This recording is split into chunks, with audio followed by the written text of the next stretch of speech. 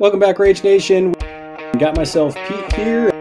That's not really exciting. You got Senior Dixon. I don't think that's appropriate. And we got Monsieur Leopard. Explorers deserved it. No. Absolutely. I was disgusted. I cannot believe they've done this. Why is wacky? Why is Darth good? It's just nonsense. I disagree on that. That's not possible. We're getting the band back together. We're on a mission. Yeah. Now we've got a whole new list of things to complain about. Welcome back, Rage Nation. We are at it again. Got myself Pete, and we have Dixon back with us, and we are doing another 3-game series where Dixon and I choose a keyword and a master, and we go 3 games, winner take all, best of 3, and we see kind of how the keyword comes about it, which keyword maybe dominates it, or if it's an even matchup, or if it was just kind of maybe some bad things happen. So this time, Dixon, what are the two masters that we decided to play? I'm still salty. Tull and Pandora this time because I wanted to prepare.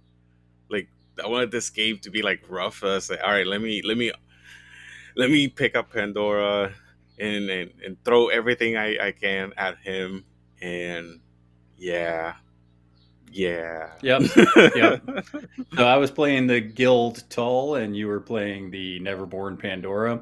So yeah, we'll see how kind of that panned out. But before we get into it, make sure that you guys are checking us out on Discord. You can check us out on Twitter. We have also our YouTube channel. Now that things are hopefully slowing down with the house, I'll be able to put a couple more videos up there from the last couple episodes. And then finally, if you want to support us directly, you can do that at patreon.com/RageQuitWire, where you can support us for as little as $1. And yeah, we'll just get straight into this because I like these episodes because they're pretty down and dirty. Like we just got to get into what happened in the games and how ticked off we are, and some strong things, some bad things, good models, bad models. So we definitely get into a lot of it. So I will say one thing before we get into the 3 games. There's basically 2 purposes that Dixon and I kind of, when we go into these series, we kind of state. So for this series, it was kind of like, all right, this is the good stuff. Let's see how good it is. That was this kind of series. So it was kind of like Dixon and I just kind of smashing each other in the face and trying to win it. Like you're just trying to try to game the game, trying to win the thing. The first game, I was specifically trying to figure out the matchup. I was like, all right, I'm going to lose this one, but I'm going to try to figure out like what's the order of things.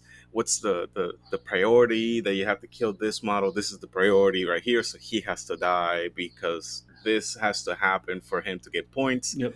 So yeah, usually that's how it goes for me in the 3 games. First game, I'm learning the matchup.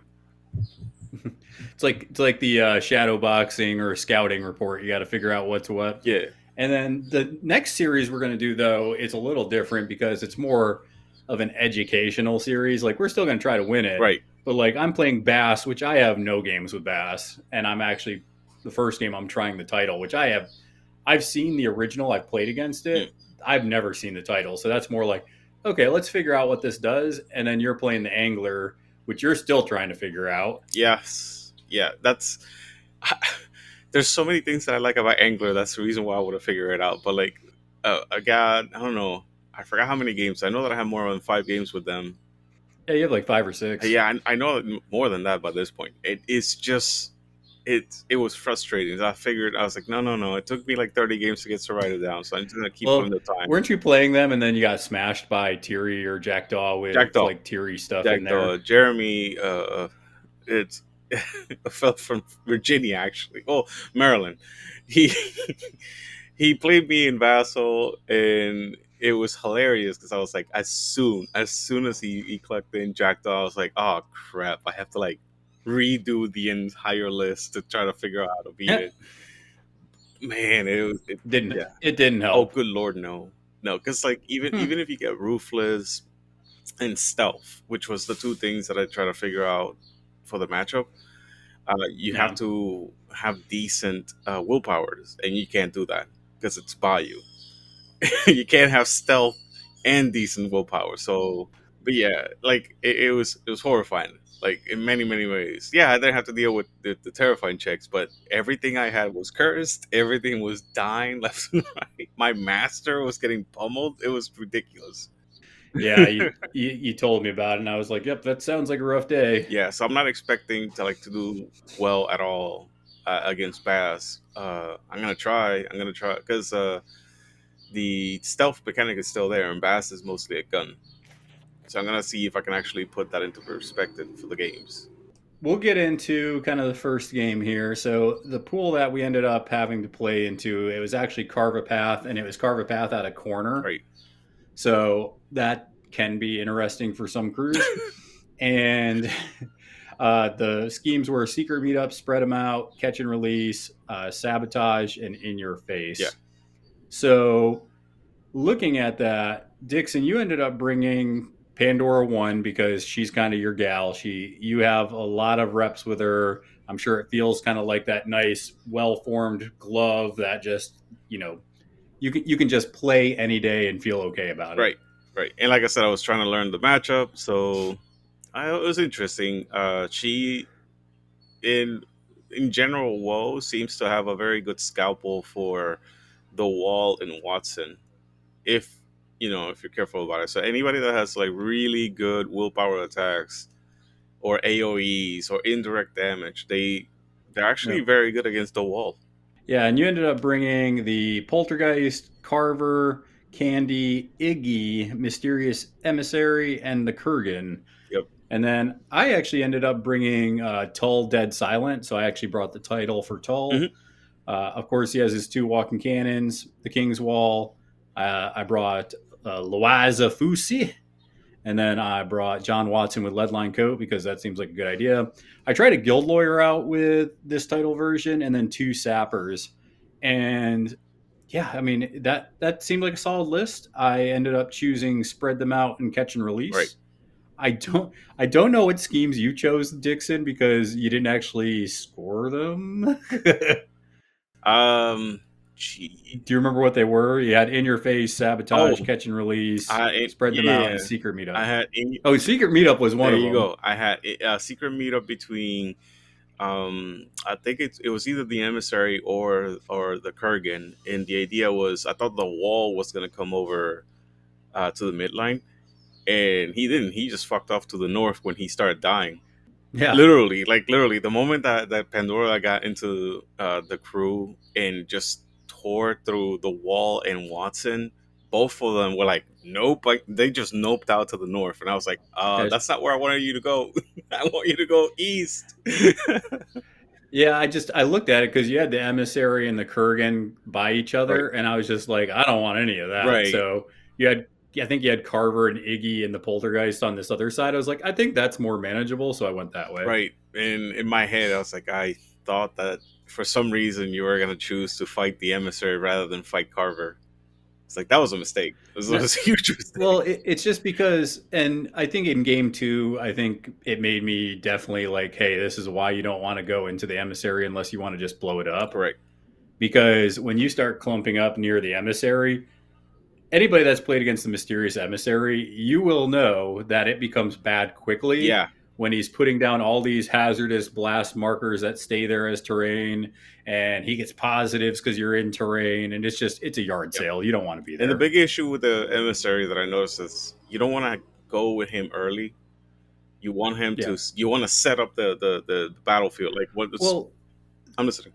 I was going to say the beautiful part of the Woe crew is because of their misery triggers, right? You can push people 2 inches to bunch them up. Correct. So with the Woe, I can do that, but like there's a bunch of stuff in Neverborn that can do that, that move things around. But what I mean is, what was your second scheme? Do you remember before we kind of keep going? Secret Meetup and the one that's kill a model that's 8 points or less. Oh, that's right. You took In Your Face. Yeah. That's where I learned that the wall replaces. And it doesn't count as a 10-point model anymore, or whatever his point cost is. It's like, Yeah, oh, and the only other yeah. model that was 8 stones was Louisa, and she was way out of the way. Yeah, that was another huge mistake. I was like, oh crap, I forgot about that. Like there's a bunch of stuff that this crew has. I think you heard me rant a lot, so I'm trying to like figure out if I can feel that hatred. Recap for the listeners. Yeah, I want to feel that hatred again, because it was like, it's not like, oh, they have armor and they have evasive, and they have armor, evasive, negatives, to hit and to damage. They have cover concealment as well. Sometimes they also have AOE damage, direct damage, and what's the last thing? Oh, and healing. Because why the fuck? Oh, and mobility. Because why the fuck not? They literally have everything. I think and we'll get into the specific matchup, right? But I will say I severely underestimated the sappers. They are so freaking good. At least against Pandora, I was like, "There's gotta be other matchups." I don't even think so against Pandora they were amazing. Yeah, they were like insane. But I think in general they're good. They're really good. I underestimated this. Yeah, I mean, what is the stupid ability that they activate? They look at the top cards of the deck. Yeah, so it's their bonus. So it's called Exploit Weakness. And basically, for just a 5, because for some reason, once again, the suit's built in because good job, weird.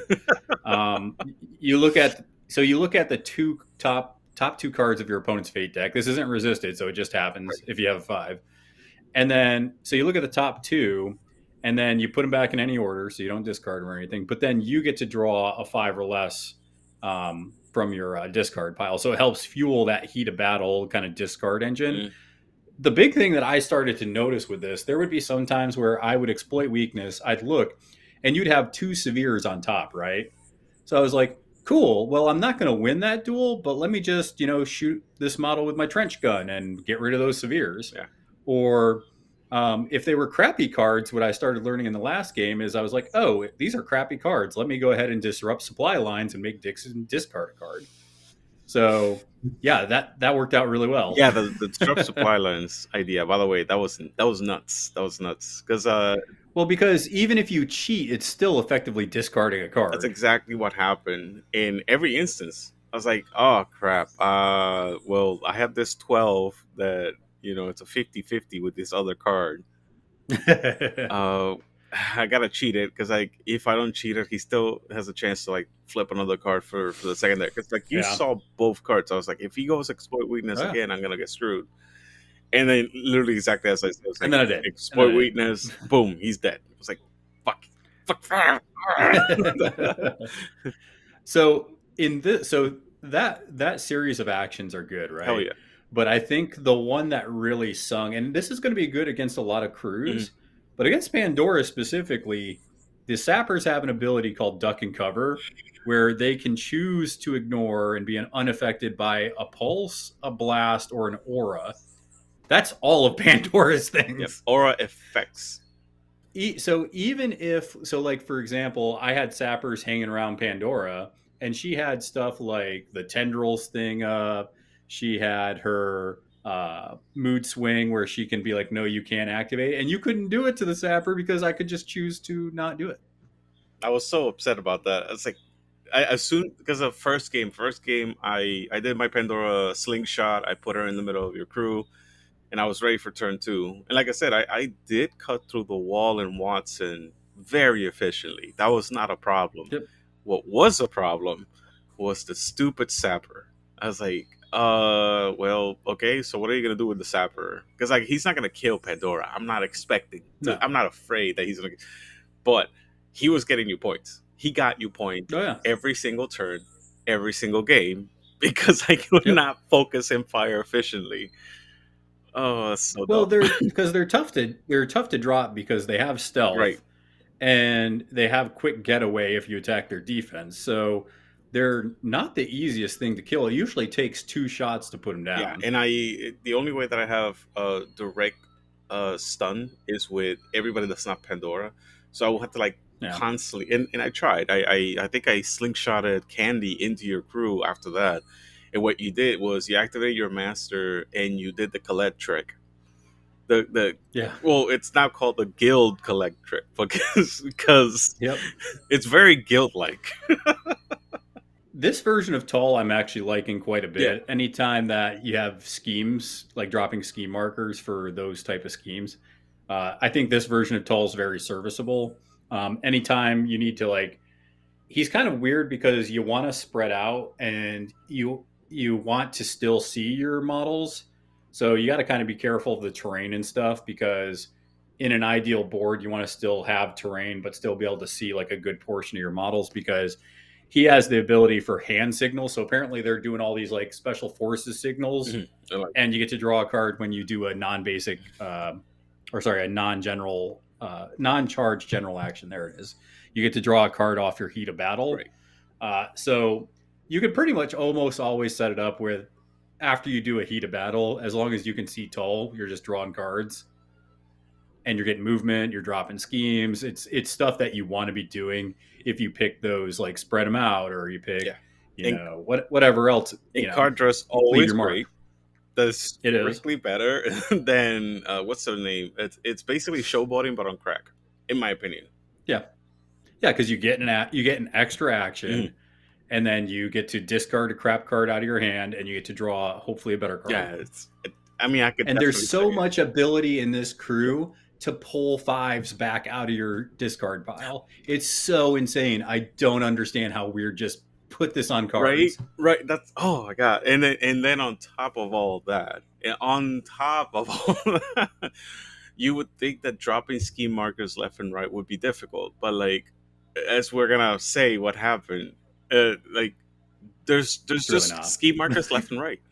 There's just scheme markers left, and there's things that count as scheme markers. I think assault markers count as scheme markers as well on the first version. Not for this version though. This version, no, but the first version, the artillerist counts.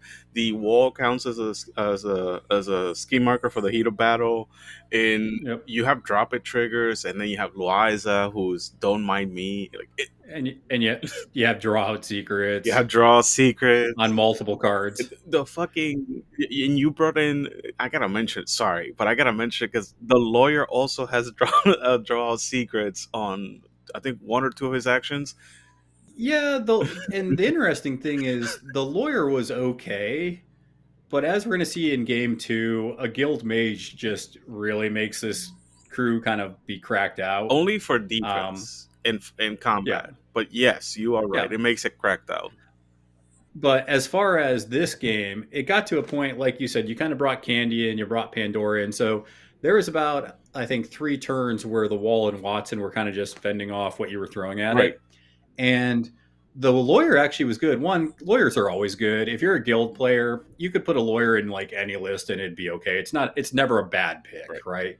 Guild lawyers are just good models. Yep. And it was good though, because there was times where basically once the Wall was engaging Candy, I no longer had to worry about negatives, because the Wall has an ability that's like, hey, if the Wall's engaging it, you don't worry about negatives. And so to specify, I did not put Candy in melee with the Wall because I knew about the whole negatives thing. I put the Wall in there. And how did you do it? You obeyed it. No, you obeyed it from outside of activation to get in there, so that then everybody else and their mothers could just shoot at Candy. Yeah, I was so fucking pissed. I was like, no. Well, it kept popping up too, where Dixon would be like, because as a Pandora player, I'm sure you're used to being like, oh, there's this negative, and you can't do this. But then when I kept going, well, the King's Wall there, you just kept getting frustrated because you forgot the King's Wall just negates all that. Yeah, I forgot for like 2 activations. After that, I knew, but then I started berating myself. I'm like, I should have remembered. Yeah, and then I obeyed Watson to like stab. However, I did not appreciate Candy using Watson's knife against him. Right? Oh my god, I did that. Oh, it's so good. Every single time I use self-loading into your crew, it's like the greatest. Except for the Sappers. Well, yeah, because Sappers the only ones that they're bad at killing themselves. I was so furious about them. Yeah, because they can just ignore most of it. But yeah, because ignoring hard to kill, it's like, well, Watson has hard to kill, so Candy's just killing him quicker. This This is super good. Can you? So a lot of people aren't aware of, because I think a lot of people are. I don't want to say they talk badly about Pandora, but I think they're unaware of some of kind of the combos. Can you talk about how with Candy? Oh yeah, because this happened in every game at least twice a game. Yes, at least twice a game this happened.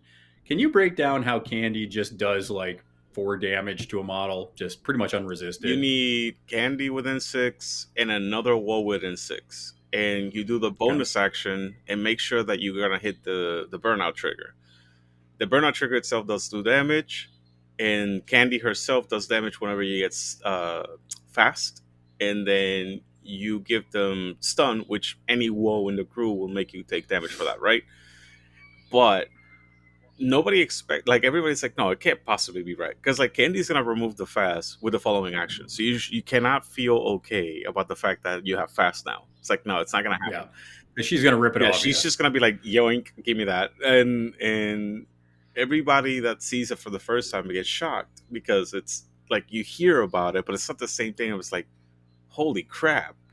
Wait, you couldn't stone it sometimes. You're like, well, because the thing is, it's not like it's just 4 damage, right? If it's 4 damage, I think that is severely worse, because then I can stone and then maybe I take 1. Right. But no, you take 2. And then after that, you get the fast. You're like, now I ping you for 1. Right. And then you're like, now you're stunned. And this model pings you for another 1. Right. So it's 3 different instances of damage. And are you really going to waste 3 stones on that? Yeah. And then the cherry on top to this shit sandwich that I'm serving you is that it's a bonus action. It doesn't even cost me an action. Yeah. So now she's going to self-loathing you and smack you or something. Yeah. Candy is incredibly weak after that, though. So like once she activates, she's done for the turn. So whatever whenever you want to do this combo, you have to make sure that she's not threatened. It's late turn. Yeah, so that's the or late turn. That's the reason why it's not super OP and broken. She has a lot of stuff that if she activates, it gets shut down. And that happened in our games a lot, where like Candy is just like staring into the soul of like the wall and Watson, and sometimes even your master. Your master was squirrely as fuck. Like every single time I hit him for anything, he was just like nope, and he just disappeared. Well, and the cool thing that I like about this version, because there's masters that, so Dead Silent's interesting because there are masters that can remove markers to reduce damage. Right. This is, I think, the first time that we see, maybe not, but it's rare that he places next to a marker within 4, and then you remove it to reduce 2 damage, and it can go to 0. Right. And I'm like, that I really because I played him game 3 too. Right. This game I didn't do it so much because I don't think you targeted him as much. But there were more opportunities in game 3 where I was like, oh, I can remove this. Not only am I reducing damage, but I'm getting the heck out of there. The main reason, by the way, why I didn't target him as much is I targeted him. I did like 3 or 4 damage. You let it go. He was stunned and slow and whatever. And then you activate the cannons and heal him back up to full and remove the conditions. And I was like, I need to kill the cannons now. Like, I can't just go after him. I have to kill the cannons. Game 1 was the game where you were like, okay, these cannons are a bigger problem than I thought they were. Like I said, it was like this game, like every game I'm gonna be learning the matchup more, but this game I'm gonna throw caution to the wind. I'm just gonna try to see what makes this crew tick, right? And I was like, all right, that's when I learned the cannons need to die. And then I hit the cannons with my AoE, and I did not hit them directly, thinking that they were gonna die the following turn. And then they heal back up to full, and I'm like, okay, I need to focus down the cannon. This is what I'm saying. This is the problem with the cannons. They just activate and draw a card 5 or less from your discard. So once again, I think this keyword would be more balanced if there wasn't so much pulling back of cards out of the discard pile. There's too many times where it's like, oh, I'm getting down to like 2 or 3 cards. Let me activate a cannon, draw a card. And then I'm like, okay, let me walk over to my master, get rid of this condition, heal him 2, which isn't a flip, by the way. You just do it. Just do it. And then, oh, by the way, you can also move scheme markers, which came up big in game 3. And then, oh, by the way, if you want to shoot something, here's a how it's. Yeah, I just got sick and tired of, oh, by the way. Because, like, I think I texted you to you. Like, I'm gonna look it And up. there's two of them. There's two Yeah, I cannons. texted you because you told me something. It's like, man, this crew is really good. It's like, and I was having fun. So like, it wasn't like it was one of those miserable crews to play against. It was just, it got very annoying very quickly. Only one thing. Because And there kept being like, oh, and by the one way, more thing. they have this. Oh, and by the way, they have, like, it was. Oh my god, I forgot the thing. But it was like, I was super salty from the game. It was something dumb. I think it was. I think game one. I think you got frustrated at for King and Country because Probably. it wasn't just it wasn't just negatives to attack actions. It was also negative to the damage flips. So if you attacked Watson, it was a double negative just built in. Yeah, I found it here, by the way. It's like, yeah, but Cavalier is so tanky. And I said, the wall of text on their card is not fun. And then you're like, yeah, it's hard to deal with ping damage. I mean, but ping damage is the best. And then I was like, and the negatives, and the armor, and the mobility, and the heals, and the card draw. Like, I was like, come on, dude. Oh yeah.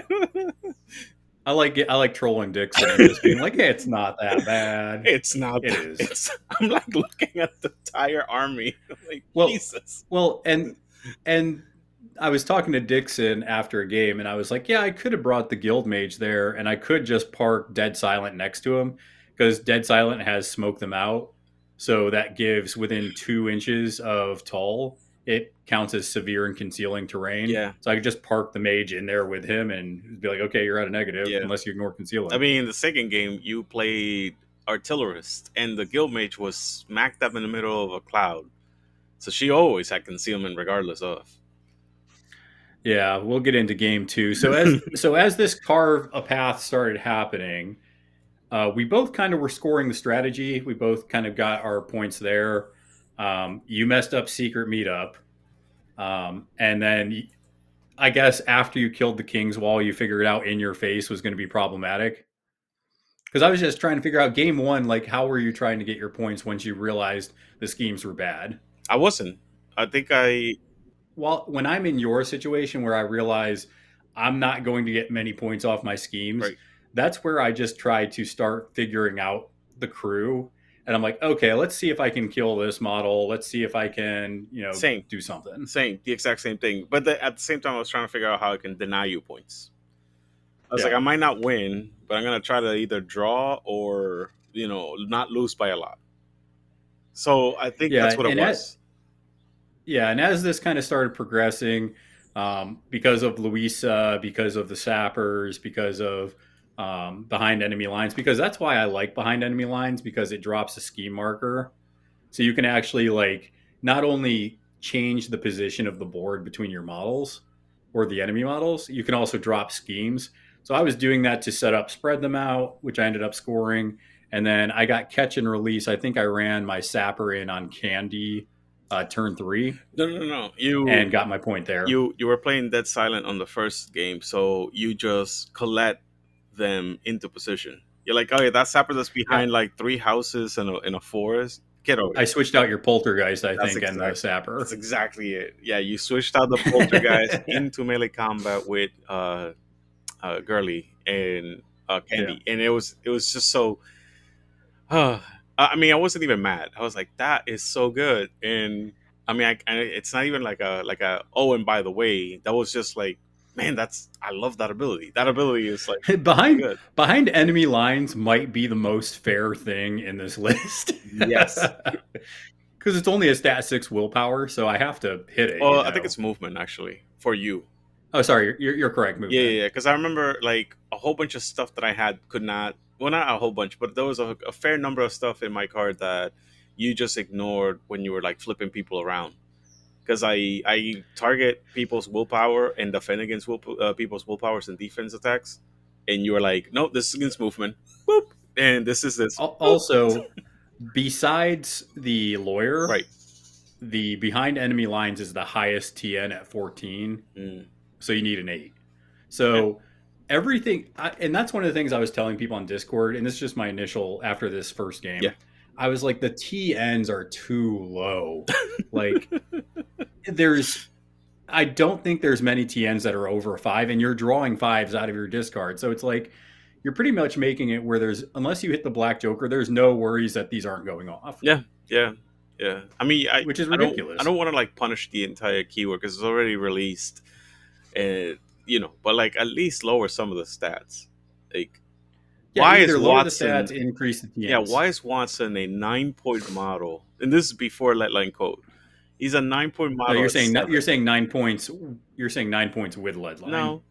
I was like, he's a 9. Oh, you're saying why is he acting like a 9-stone model? He's a 9-point model for 7 stones. The only thing this man doesn't have is 9 health, literally, because he has everything else. He has the stats, he has the attack, the damage, the support. Like literally, he's 2 points better in his base. Again, doesn't have the help. And then to make him 9 stones, you make him even better by giving him laugh off and armor 1. Correct. You give him that, and all of a sudden he's like a 10 to 15-point model. It's insane.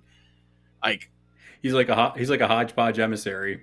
Yes. Yeah. He's like a offense heavy hodgepodge emissary, because like how the hodgepodge emissary is just support all out and he can do some tricks. Yeah. This motherfucker is like, I can support fairly well, but I'll kick your ass and hold the line. Pretty much. So this game ended up kind of, I think by the time we called it, because you didn't get any of your schemes, it ended up being a 6-2 game for Tull. Correct. Just because I was able to continue with spread them out. And I think you did kill the sapper, so I think I only got a point there. Yeah. But because you're like, oh, well, if that's the guy I got to catch, then I'm going to release him from his life. Yeah. So at the end, I tried really hard to deny you at least 4 points, and I was only able to deny you 2. It was, yeah. It was like I said, it was a learning experience. The second game I came in with. I don't even think I killed anything that game. No, I think I killed Iggy. I did kill Iggy. You killed Iggy, and you killed. No, that's it. You just killed Iggy, because I came in with a whole bunch of killers, and Iggy was there specifically to start burning out ski markers. But you did such a good job of blocking line of sight to Iggy for some reason. Like, it wasn't like you were trying to do that. It was just like that's how it ended, because he's tiny. He's like 1 inch. So I had to like go around too much terrain to be able to see your ski markers and start burning them out. So I just decided to teleport him in. And then I think it was like first activation that you had a chance. You're like, he dies now. Wham! Boom. Yeah. Punch that man in the face. Yeah. It's like, who's the Except for I think he might be he's like a boy or a teenager though, so he's not very old. He's still a child. Yeah. No, but like I didn't even think about it. I was like, why would you want to kill Iggy? I was like, he's right there. Like, no, it's like you're he's there. He's there. He's either a good schemer, but he also is good scheme denier. So no, you're right. He actually was probably the biggest threat in your list as far as what I was scoring points on. The second one is the poltergeist, which I positioned to do. The scheme. But then I sent him over there. You teleported him behind the houses, and I'm like, I did not think about that for some reason. Like, literally in my head, I'm like, you have not been doing this entire time. You haven't been like swapping people. So then the first time you swap people is to like completely fuck over my plan of fucking your plans over.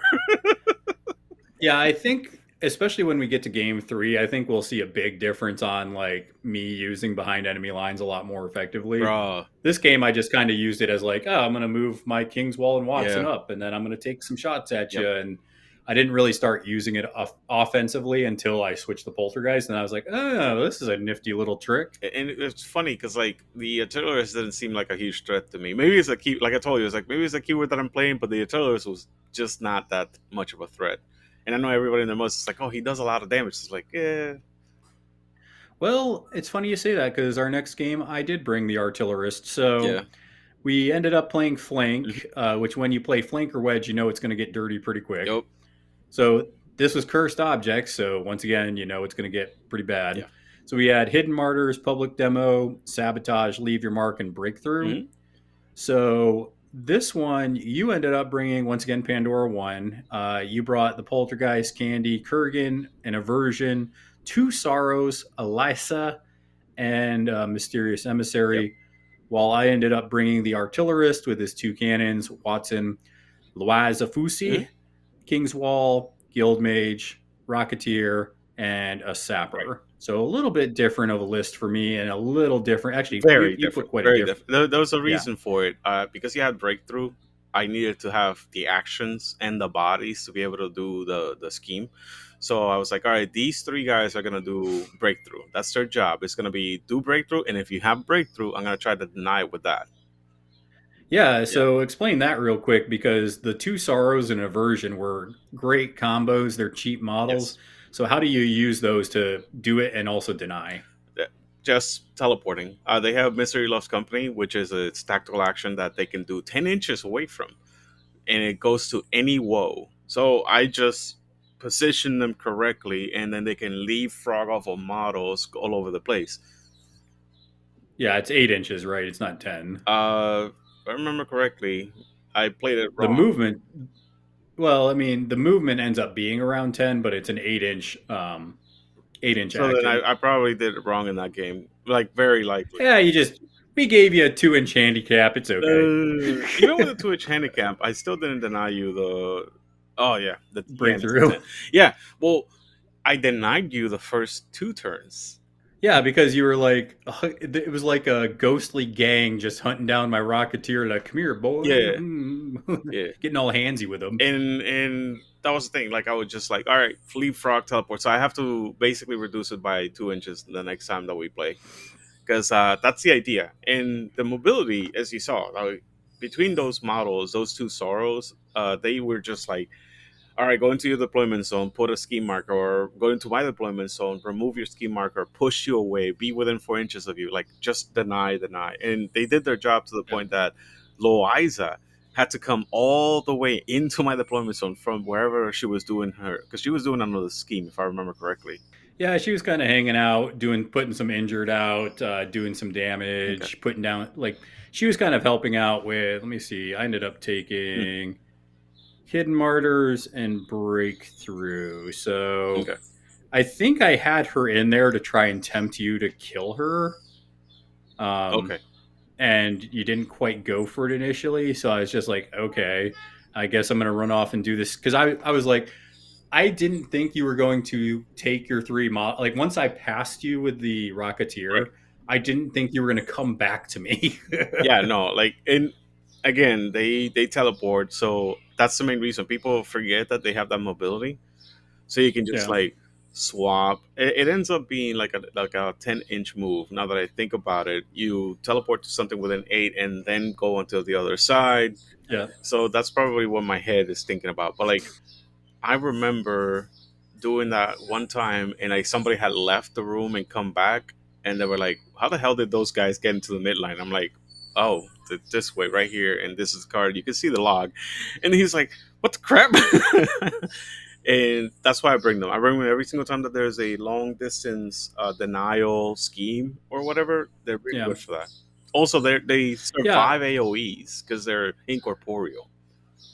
Yeah, and they have also life leech, so you take a damage and you gain a life if you're within 4 of an enemy model that activates. Yes. They also do extra damage to stuff that's stunned if they get the trigger. Yep. They're good satellites. They can, they put out stun just on their bonus or as a trigger. So they're just a solid 5-stone minion. They are a good minion. They don't do like crazy stuff. Like you're not gonna expect the moon and the sun for them, but I love them. They do. I want to say 6 points worth of work for a 5-point model. So I'm okay with that. Yeah, and so as turn 1 and 2 starts to progress, I actually start moving up my crew kind of to this top left corner. Right. And then as I saw you sneaking Pandora up, I moved the artillerist up and took a shot to kind of give you staggered and push you away a little bit. Right. And I slingshotted her after removing the stagger. I forgot how I did it, because I remember like going into your crew with Pandora, setting up the tentacles with the mask and spreading out the love with the damage and stuff, and all of a sudden you're like, Guildmage is gonna I'm gonna discard this card for Heat of Battle, and the Guildmage is gonna heal the wall. I'm like, wait, what? It's like, I need to kill that Guildmage. But it didn't happen. Well, because you have to, so the model that discards has to be within 6 of the Guildmage, but then the Guildmage can pick a model within 6 of him. Yep. to then heal that amount of whatever card you discarded. 6 inches in So line of sight. Let's be clear. You have to have line of sight. Yeah. So that's why I parked him in the cloud so he could see like everybody. Right. But once you played game 1, we're now in game 2 where you have to kill models, Dixon. What was kind of your first target where you're like, okay, I need to start working on this so I can score my, cursed object? I didn't make the connection that the guild mage was going to be that much of a problem. So at first I set up to kill Watson and the wall. Sorry. Wall first, Watson second, right? And I basically ignored Tull because like Tull is not even the most dangerous thing in that crew. Sorry. Like, he was fine. I think he is. I think he can be pretty dangerous. The problem I saw with him, and this is why actually I like Dead Silent against Pandora better, Right. is one, you're probably going to be stunned. It's like you can say what you want when you go against Pandora, you're probably going to be stunned. Yeah. It's like you have to learn to kind of fight through that. Yes. And I feel like Tull wants his triggers, especially on his MFGL, Right. the mother effing grenade launcher. And, if you're stunned, you're only getting 3 actions. You don't get your bonus, or if you do, it counts as an action. Or if I slow you and stun you as well, you got 2 actions, so you have to be very careful. And if I put staggered out, so if I do heavy salvo Right. onto Pandora's crew, I push you 6 and you get staggered, but then that's a condition you can then use for benefits. I remember. I used the Liza. That's the main reason why I had the Liza. I used the Liza to remove Pandora's stagger. So like, you put stagger on Pandora, and then I was like, and she doesn't. Pandora has so much movement, and there are a lot of incorporeal models that it doesn't matter if I push you on the other side of the house, you're just going to come back. Yeah. So you waste like 1 action maybe. Yeah, the Kurgan slingshot works for everybody. It's not keyword locked, and that model is amazing. You saw how insane it is, like drop like big threats in the middle of crews. Now, I will say where I think the artillerist was good against Pandora was with the assault markers. It was fine. The assault markers, well, so there's 2 reasons why they were really good. One is because that allowed me to position them for heat of battle, and you can't remove those. And that's where you were like, I can't remove those? Yeah. And you got super pissed off in this game. And by the way, they cannot be removed. I'm like, are you high? Why? Why would you make a rule where you can't remove these? I think Dixon thought I was making it up. I did. I thought it's like, you're fucking with me. Like, you just gotta be messing with me. Like, this is a Pete troll. And then I was like, no, Dixon, read the card. I'm like, oh, dear sweet baby Jesus, no. Yeah, so it says can't be removed. So it's the ones you drop. So if you create one with the bonus, that one can be removed. Right. But the ones that you drop the amount of what the turn is, those cannot be removed by enemy effects. I lost faith in humanity for a second there. I was so mad. I was like, what the? Why? Well, so that was one thing, but also it allowed me to position them to do heat of battle, so I didn't have to depend on scheme markers. I had the wall, and I had, how many ever assault markers that I could do heat of battle off of. And then the second thing is end of turn, you had to do movement 14 duels or take 2 and ignore armor. So that actually, it chipped some damage off of Candy, Pandora, Kurgan. I think Eliza took a couple. So yeah, it ended up chipping some like good damage. It wasn't all in the same turn, obviously, but it was chipping. Like the ones that hurt the most was the Kurgan, because the Kurgan's armor too. I was like, oh, he's gonna take it. Was like, no, it also ignores armor. I'm like, oh my god, this is just an example once again where I was like, but Dixon, it also ignores armor. You're like, of course it does. Of course it does. Why not? Table flip. I was just becoming like a deranged chihuahua in the chat, like. Oh man, that was too funny. You've ever heard an angry pug? That was probably me. Yeah. So we're getting into turn 2, and this is our first turn where it's like, okay, we're trying to score, right? And I pretty much have my eyes set on the Kurgan. I'm like planning to kill this thing. You kind of saw my health going up and down, and were you starting to get worried that you might not get your point there? Yes. Every turn I was like, I need to get points I can't just be the 9 points. How can I get some fucking points? And I think this was my second highest scoring game. No, bullshit. This was my highest scoring game, right? I think this game ended 7-5. Yes, this game you scored. Yeah, this game ended up 7-5. So you scored points, but couldn't deny you had very well because you ended up scoring your schemes, but you couldn't score the cursed objects because you couldn't kill things. That second turn, I set up to kill a model, and because of the guild mage, I had to like reassess how to kill the guild mage because she was in like it was a completely different position. I did not position my attackers to be able to deal with her, and yeah, it was like, oh god, I probably did this a turn too late, and I'm probably gonna lose the game just on this, and it ended up being the case. Like killing the guild mage, because the first you didn't kill a model with a token on it until turn 4. Yes. Yeah, because of all the healing. Like you healed. Yep. I think we made a joke that and it ended up being correct. I said, it was like, man, you heal like 9 health. And then we did the math and it's like, no, he healed like 9-10 health. Yeah, that's actually accurate. Yeah. Because all you did was like heat up battle, heal a model, heat up battle, heal a model. Well, not only that, but then when I wanted to activate and you did Pandora's mood swing, you had to discard a card sometimes, and that would trigger my heal. I forgot. And you were like, wait, yes. It's not just your cards, it's my cards too? Yeah. And that made you a little salty as well. Like my brain had to like readjust. It's like, oh yeah, that was the thing that, if I remember correctly, Nick Westbrook said that. It's like, no, every now and then people will come into my crew, discard a card to do an effect like Flurry and heal my model, making it so that I just don't die. I was like, that's dirty as hell. And then it happened to me. And I'm like, okay, fuck this ability. Yeah, and I will say, so turn 4, I actually think you killed 2 or 3 models turn 4.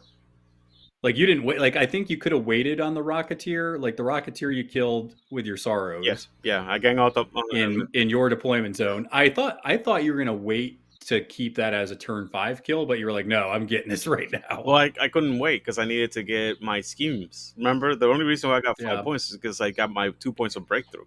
That was it. So as the game progressed, I was able to get breakthrough with Luisa because after I saw you going after my Rocketeer turn 3, I was like, okay, Luisa needs to break off. So I did. Yeah.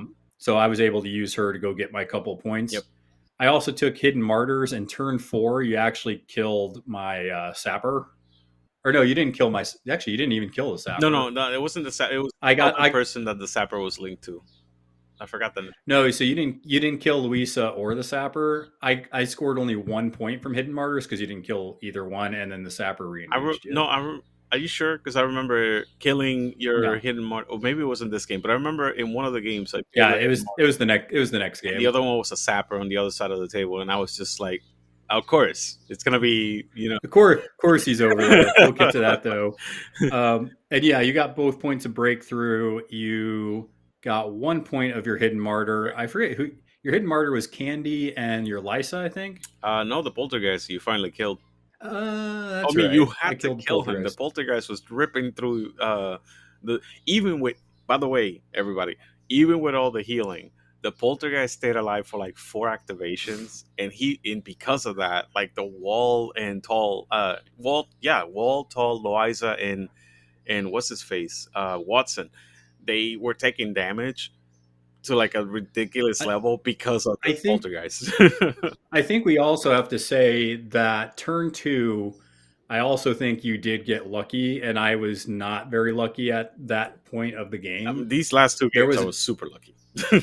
There was a time where you did some kind of duel against me, and it ripped out like a bunch of my Severes. Yes. And then not only that, Candy went towards the end of the turn 2, and she had a negative duel to try and teleport to the middle of my crew, and you hit 2 Severes, and I had crap cards and flipped a crap card, and I was like, I guess Candy's in the middle of my crew now. Not only did I hit 2 Severes, I hit 2 Severes where the lower Severe was a mask, and that is why I teleported into your group, because I didn't have stones on your heels. Yeah, it was so dumb. I was like, I did this just to do some extra damage, but I'm a teleport over there.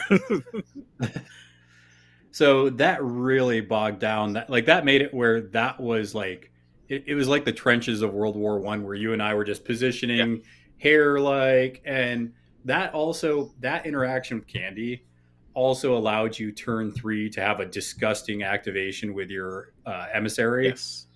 where you put out so much staggered, you put out so much ping damage, that's where that much damage started making it very difficult for me to navigate around it. And I had to pull some things out of my butt. Like, I'm like, okay, I've got your back, Watson, out of that terrain. We're going to bulldoze over this way. I'm going to then discard to heal these and heal that Yep. model. And it was really like a game of chess, kind of trying to keep everything up. Yeah, that time, by the way, I didn't to the listeners. I brought the effigy with the upgrade. That's the reason why you didn't Yes. hear about the emissary before turn 3. Is because Yep. I just like sneak my way, and you tried taking pot shots, and you tried putting AOE damage on her. You're like, no. Yeah, I just missed on him. Like, I tried a couple shots on him just to see if I could maybe threaten him, because you knew, and it didn't. Yeah, because you knew. You're like, that son of a bitch is coming. Like, we need to get him before he's a problem. I mean, I didn't waste a ton on him because I didn't have direct resources enough to go at him. Like, even though I was drawing cards, like, I know it was probably frustrating because I'm drawing cards here and there, but it's not Tull 2, so I'm just drawing all these 5s. Right. So once I get rid of my high cards, then I'm kind of like, okay, here, I can't draw anymore. I think the only model I can draw cards with in Tull 1 that is actually a card is Watson, and that's off his mass trigger. And I couldn't even get that because he was stunned half the time. True. So yeah, that's kind of why, like I said, I like our Artillerist. I think he has a lot of play and he does some dirty things. But I also think Tull 2, with the card draw and the movement shenanigans, can be really powerful in a lot of pools. So yeah, but this one started kind of coming down to it. And like I said, you finally got a model on turn 4 and you killed a model on turn 5. But I was able to kill a model every turn. I killed, I think, Kurgan I killed turn 2. Yeah. I killed your Lysa turn 3. I killed your Poltergeist turn 4. And then I killed Candy turn 5. Eventually, yeah, after like many ping damage and attacks, Candy finally it was funny died. because it was actually the sapper that was starting to do some damage to her, because I could look at your top 2 cards and I was like, oh, those are crap cards, let's take some shots. Yep. And I'm like, all right, take one. I was like, because the sapper doesn't have any triggers, and I'm like, yeah, but he doesn't take damage unless I focus on him, and I will have to literally spend 3. I think I red jokered once on Candy too with the sapper. Right. And so I did 5 damage. Oh my god! And oh my god! Yes. And the reason, by the way, to specify to everybody, why is it that killing him is a problem? So you ended up, like I said, this is 5-7, so this is the most points you scored.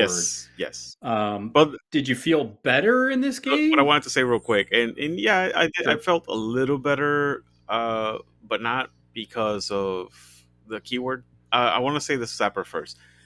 It takes me a way to get a straight flip, because it's gonna be negatives when attacking the sapper, unless I'm somehow attacking the sapper by himself, which I never saw in any other games. Because you're like smart about either I'm behind like complete, you can't see me, I'm in stealth distance, or I'm next to the wall. It's like, so yeah, that's so it's gonna be like, okay, I need to get straight to attack the sapper. That's 1. 2, the sapper's only gonna take 2 damage from himself, basically, unless I get Lucky Lucksack into a moderate. So I could concentrate as a master to try to kill the sapper. It was a big problem to try to kill the sapper efficiently. Yeah, and then for the Cavalier, by the way, the reason why I felt a little better is because I at least I positioned better and I was focusing on the mission a little bit better. But I was lucky. Like, I was so lucky on so many flips throughout the entire game that I'm like, if I get a little unlucky, this wouldn't even have been this close. It would have been like a 7-3 or 7-2 again.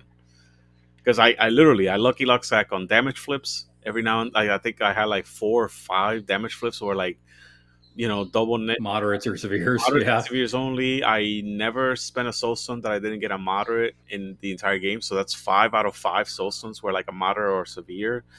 Like it was gross. I was super lucky this game, and I still lost 7-5. And it wasn't because I wasn't focusing on the mission. I was 100% focusing on the mission. I got both my schemes, if I remember correctly. No bullshit. I got one of my schemes because you killed Candy. The only scheme that I didn't score, and I only scored 2 points from the strategy because your crew is ridiculously hard to kill by Pandora. Resilient as heck. Specifically by Pandora. I'm not gonna say like there's other crews because I think I had a game not against you where I used Zoraida, and Zoraida just tore through that crew. Just tore through it. They don't really have that many good defenses against Obeys and Hex. Yeah, obeys can definitely be rough. Like you start pull, and that's kind of what I was telling people. Like you start pulling like the bubble apart, right? That's kind of like when you start to get it, and that's where I was playing against Nick, and he made the mistake of not putting laugh off on Watson, so I was able to lasso Watson away. Right. But even before that, if you have, like I said, with Parker 2, I was able to put ski markers down to pulse out, ping damage. And then I had Mad Dog come in and wreck the wall. Right. So if you have the pieces, you can definitely take care of this crew. It's not unbeatable, but you can't spread the damage out, and you have to focus on the weak points. So like you were saying, oh, the guild mage needs to die. Okay, the wall needs to be neutralized. Yeah. Not even if you just kill the wall, but even if you get it out of position because your opponent makes that decision, or you just put so much negatives on it that it makes it where the wall's activation isn't good. Yeah, good lord. Because that's the thing. Like, I can't imagine some of these matchups where, like, you had stunned on a lot of models in my crew, you had some severe terrain, you had other ping damage, and I can't imagine playing a game where that wasn't the pressure I was feeling and how free and just damage wrecking you can be with this crew, because Pandora neuters you, and the only reason it didn't feel bad is because of heat of battle. Yeah. If I didn't have heat of battle, those activations would have felt way worse. I more than once I was like, "How the hell are you doing 2 actions? You're slow and stunned," and you're like, "Heat of battle, bro." Heat of battle. Yeah, heat of battle, bro. And then you will get something out of it other than like, okay, you did whatever action you needed to do, and then on top of that you heal, and then on top of that you drew a card because fuck me, right? Yeah, pretty much. Oh god, that was so. Game 2 ended 7-5, and then we went into game 3. Jesus. So game 3, the final one, to see if Dixon gets swept. This one was Wedge, so once again, Pandora is going to get pretty nasty quick. Tull is going to get up there quick. There's a very big significant difference. I played what? Well, first the pool was Wedge, guard the stash, so sit on the points. Right. Load them up, leave your mark, assassinate, hidden martyrs, and sabotage. Right. And you ended up bringing the Pandora 2, the Tyrant Torn, or I think you call this list your Stunning Beauty list. And then you brought the Poltergeist, Carver, Candy, Dorian, Baby Cade, and Teddy. Yep. So you were not playing around with the beaters in this list. I needed. I figured, okay, so last time I had problems because I didn't have enough damage. So this time I'm gonna bring 2 beaters that I can also like slingshot around the room. But I didn't have the Kurgan this time. I had to do other tricks. So that's the reason why I thought of Teddy and Cade, because Teddy and Cade. I would argue you have 4 beaters in this list because Carver and Teddy are beaters, but Baby Cade can just knife things, and then Candy just can melt things. I would put Cade as a glass cannon, not a beater. Yeah, because like he can't take it. He can't take a slap in the face to save his life. It's true. So that's the main reason why I was like, people are gonna constantly be shooting the baby in the face. So I was like, that happened. You did that too, if I remember correctly. Oh, I did. You're like, why are you shooting this baby? Like he's right here. And I ended up bringing a very similar list. I think it was the exact same list I brought in game 1. It was Tull, Dead Silent, 2 Walking Cannons, Kingswall, Louisa, John, Watson. Watson and Tull both had Leadline Coat, which will become important in this one. So you had the Guild Lawyer again. I could have switched that out for the Mage. Yeah. Maybe I will in the future.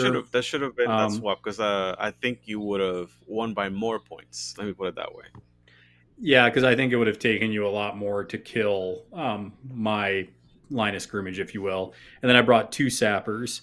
So my goal in this one was to basically use behind enemy lines to deny and also score me points at the same time.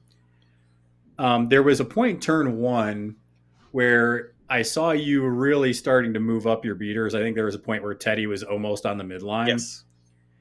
And that's when I decided to do behind enemy lines to not only move my 2 beater, not my beaters, but my front line up with Watson and the King's Wall. But then I also activated the King's Wall to basically charge into your beaters to make sure that was the point they were going to stay for a turn and a half. Yes. Smart. Because I didn't want you in the middle of my whole crew. Yeah, no, and this started a long line of Pandora removing whatever you gave me. Like, oh, what condition did he give me? It doesn't matter. It's fast now or it's focused now. This is why Pandora is so annoying, because it got to a point where it's like, not only do I not want to put focus on myself, Yeah. but I also don't want to put conditions on you, because then you can just turn it into crap with Pandora 2 specifically. Yeah.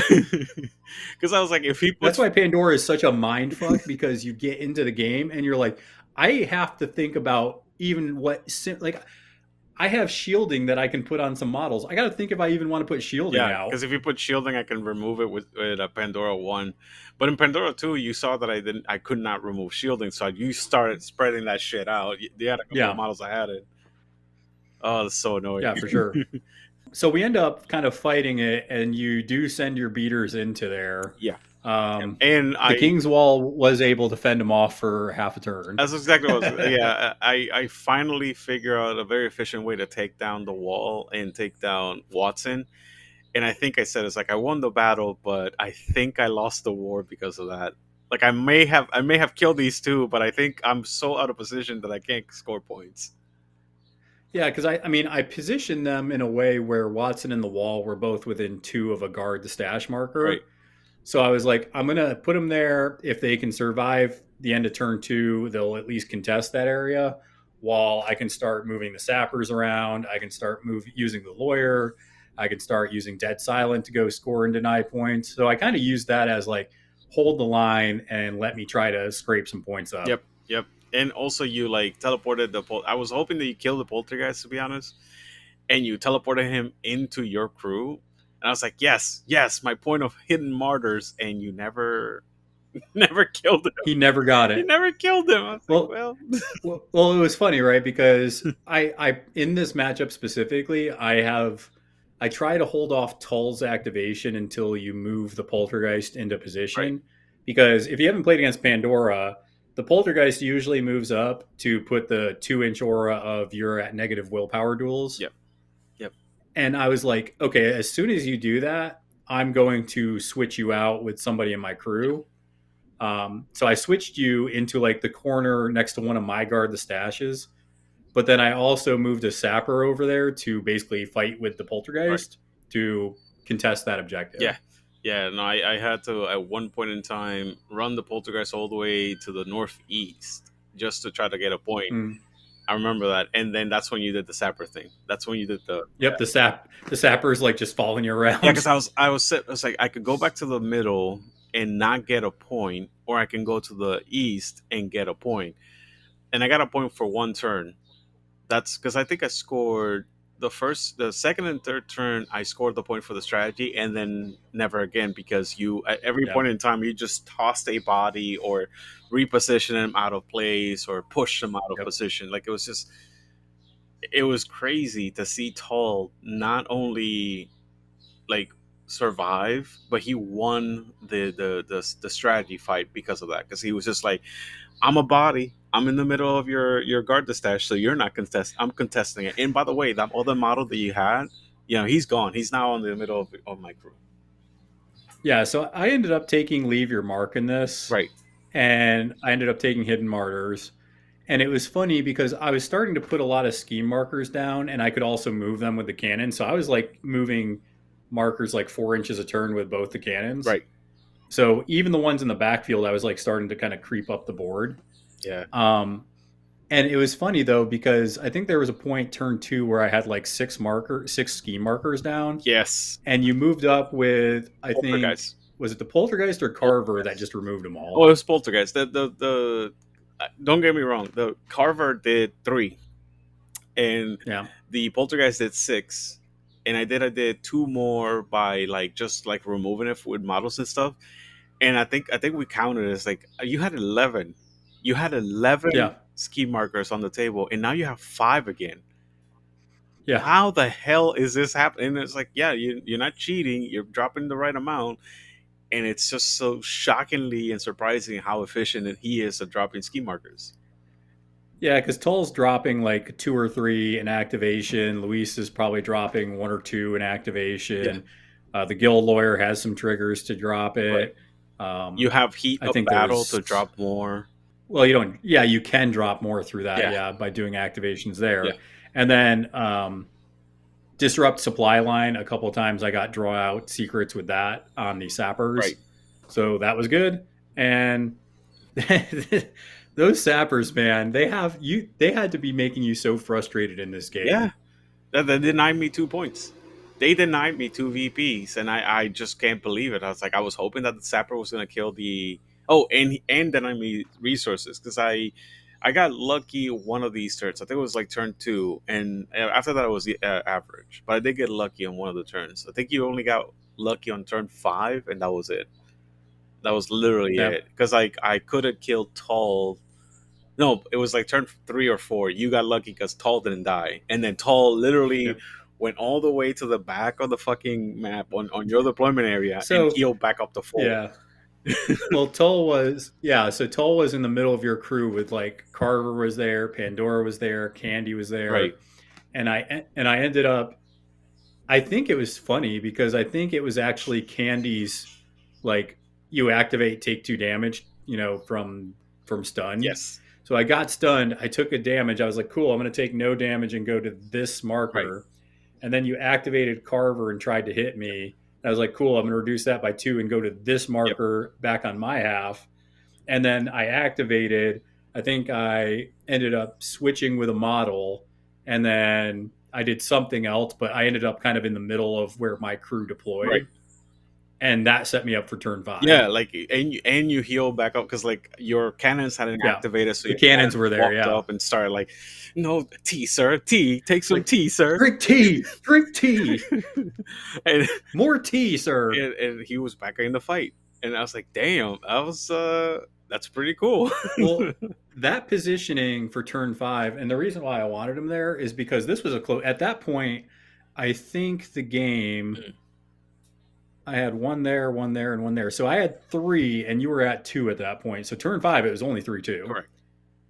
And I was like, I want Tull there, so when Dixon activates his turn, I can pick the best spot to try to win the game, try to deny him points, try to maybe sneak me another point. Because I didn't think I was going to get enough. There was only 1 opportunity for another point for me, and it was leave your mark. Right. So I was like, I have to kind of just wait because I think there was 1 scheme hanging out in the middle. So I had to drop 2 more. So as that last turn started to kind of evolve, you were trying to, I think, score another point from the stash. I think that's what you were trying to do. I'm trying to remember. Because you you started moving Teddy and Cade to 1. I just wanted my third point Dorian on 1. I just wanted, and I never got it. I got my last point was the poltergeist was alive and he was engaged. You just had to kill the sapper. No. He was engaged by the sapper. If I kill the sapper, but he had to kill the sapper. Only had 1 hit point left. The point is, if I kill the sapper or not, I get a point. Yeah. Because he was a hidden martyr. So a hidden martyr. Oh, look at that! Well, no. That guy wasn't a hidden martyr. You already killed the hidden martyr with Teddy. No. My poltergeist was my hidden martyr. So that's my third. By the way, that's my third point. My third point was at the end of the game, I couldn't get any other points because your master again teleported things around the board and made himself. Well, because I actually didn't kill anything in your crew. I killed a sorrow. I killed a summoned sorrow. You killed a summoned sorrow that I literally fed you. Like I just like here, have a sorrow to drink it. Yeah, because you had to kill the sorrow to do anything, and you're like, well, fuck it, I'm just gonna have to kill the sorrow. Yeah. So the way turn 5 kind of started, you moved Teddy and you moved Baby Cade into the top left of my strategy marker. So I could switch one of them out, Right. maybe, but I would only get like one crack at it. Mm. You also had the Poltergeist, which whiffed on killing the Sapper, so that one wasn't available.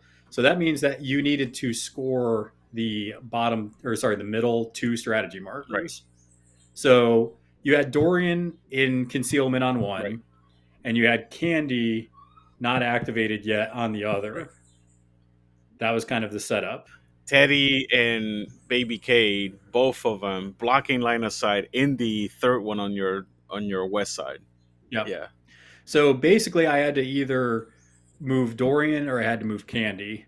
Now the good news is, because of cards drawn, because hey, this version of Tull draws cards, I had the red Joker in my hand and I had a 12 in my hand.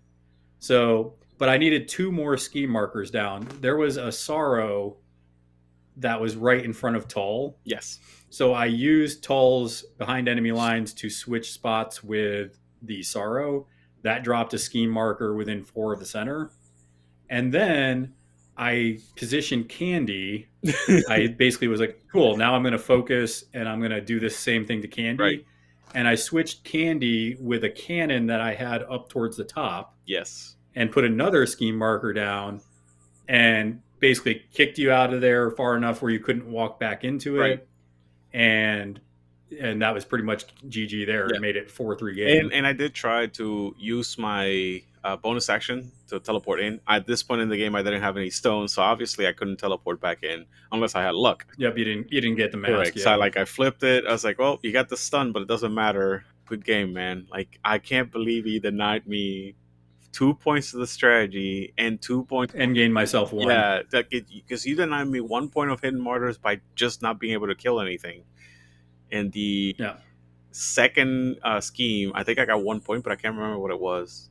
So you So you did load them up. Oh yeah. So, but you picked assault markers because you thought it, like the other version of Tull, it dropped assault markers. So I thought this one was gonna do the same thing, and I was gonna bring the fight so hard into your side that I assumed that you were gonna have like 6 assault markers on your side.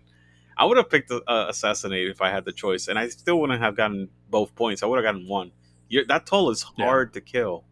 And I don't mean as in like that's the ability. I mean like this mother effer, it's just everywhere. Well, he has stealth, he has concealment, and severe terrain for whatever that's worth. Yeah.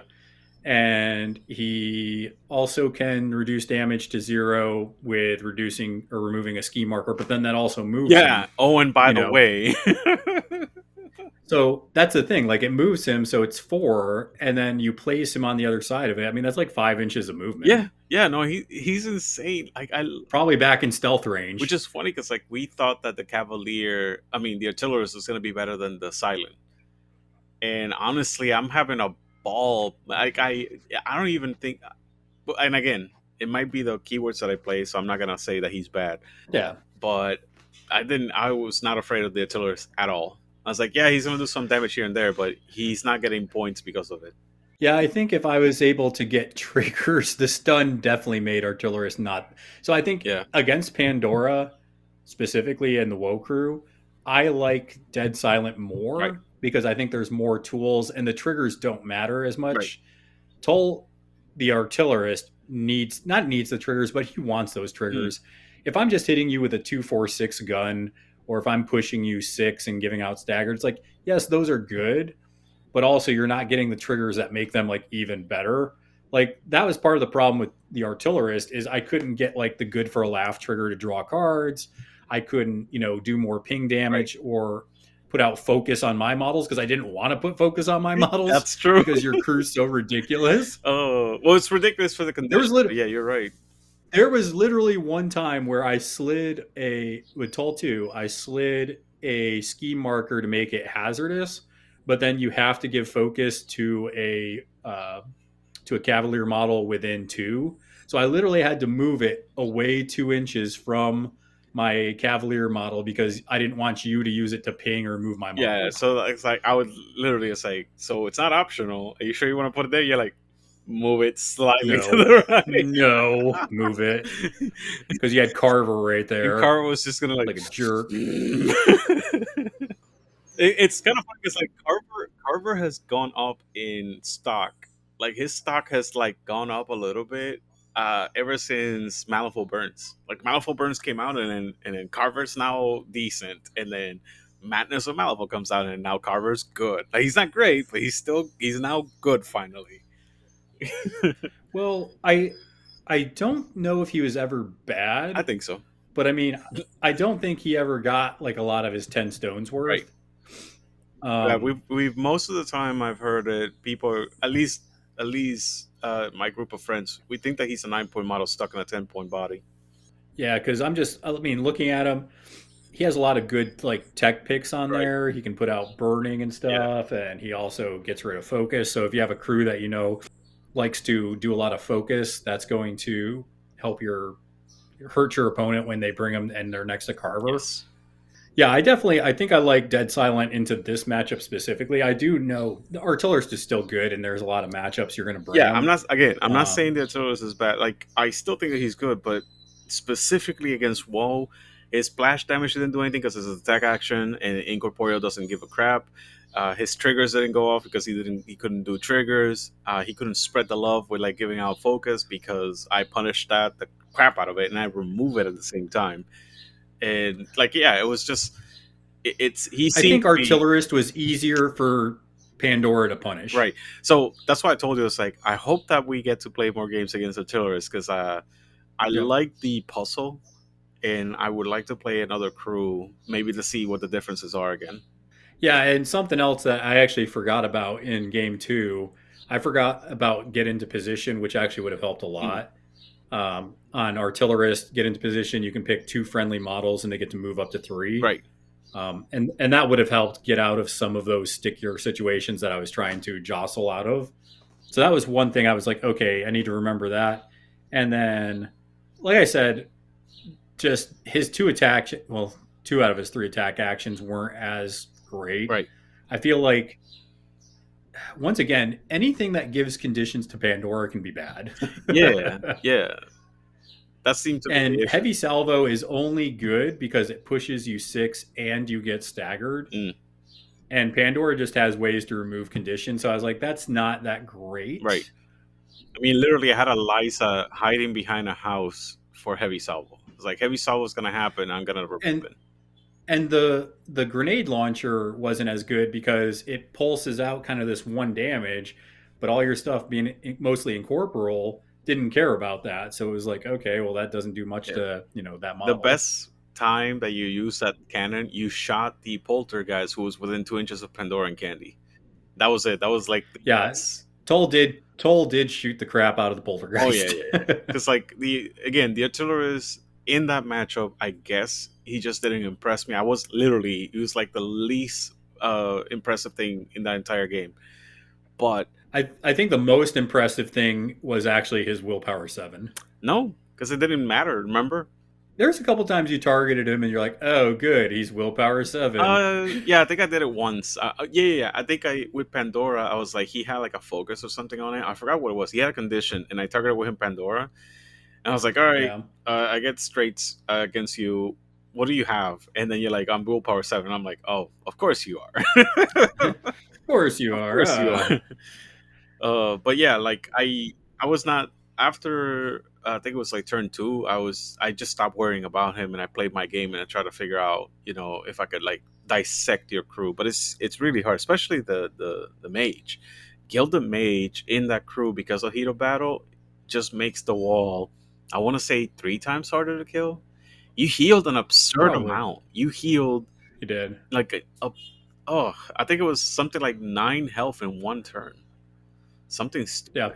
Yeah, he was going up and down pretty good. Yeah, and I was not for lack of trying. Like that's the reason why I brought all those beaters that were fast, because I still can't believe that I picked that stupid scheme. Like I should have picked something else.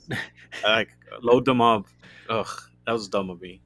Yeah, I mean, and it ended up being a 4-3 game, so it was a tight game. Like it came down to the last activation. It did. It was I mean, I'm trying to figure out if I could done something, but I couldn't think of anything because of you did a good job of forcing uh, Tull basically to be the second to last activation or the last activation, and he is such a he was basically Guild's version of Colette, and I believe it. Like I look at the actions, I was like, yeah, no, this is not a performer.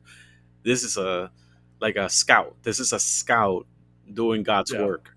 Yeah, and I'm telling you, man, like I haven't even played around too much with the guns. Okay, I can see situations where you have like a.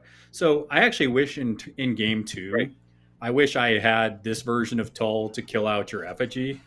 Yes. Because I would have teleported over there and I would have just shot the crap out of your Like, effigy until he died. Focus. Boom. Boom. But also Fog of War, I'm starting to get some dirty ideas for that, because if you go against the right crew with that and you get No Man's Land trigger where the marker pulses out a 2-inch hazardous terrain, imagine doing that to like an underbrush marker for Titania. Oh Lord. Oh my God.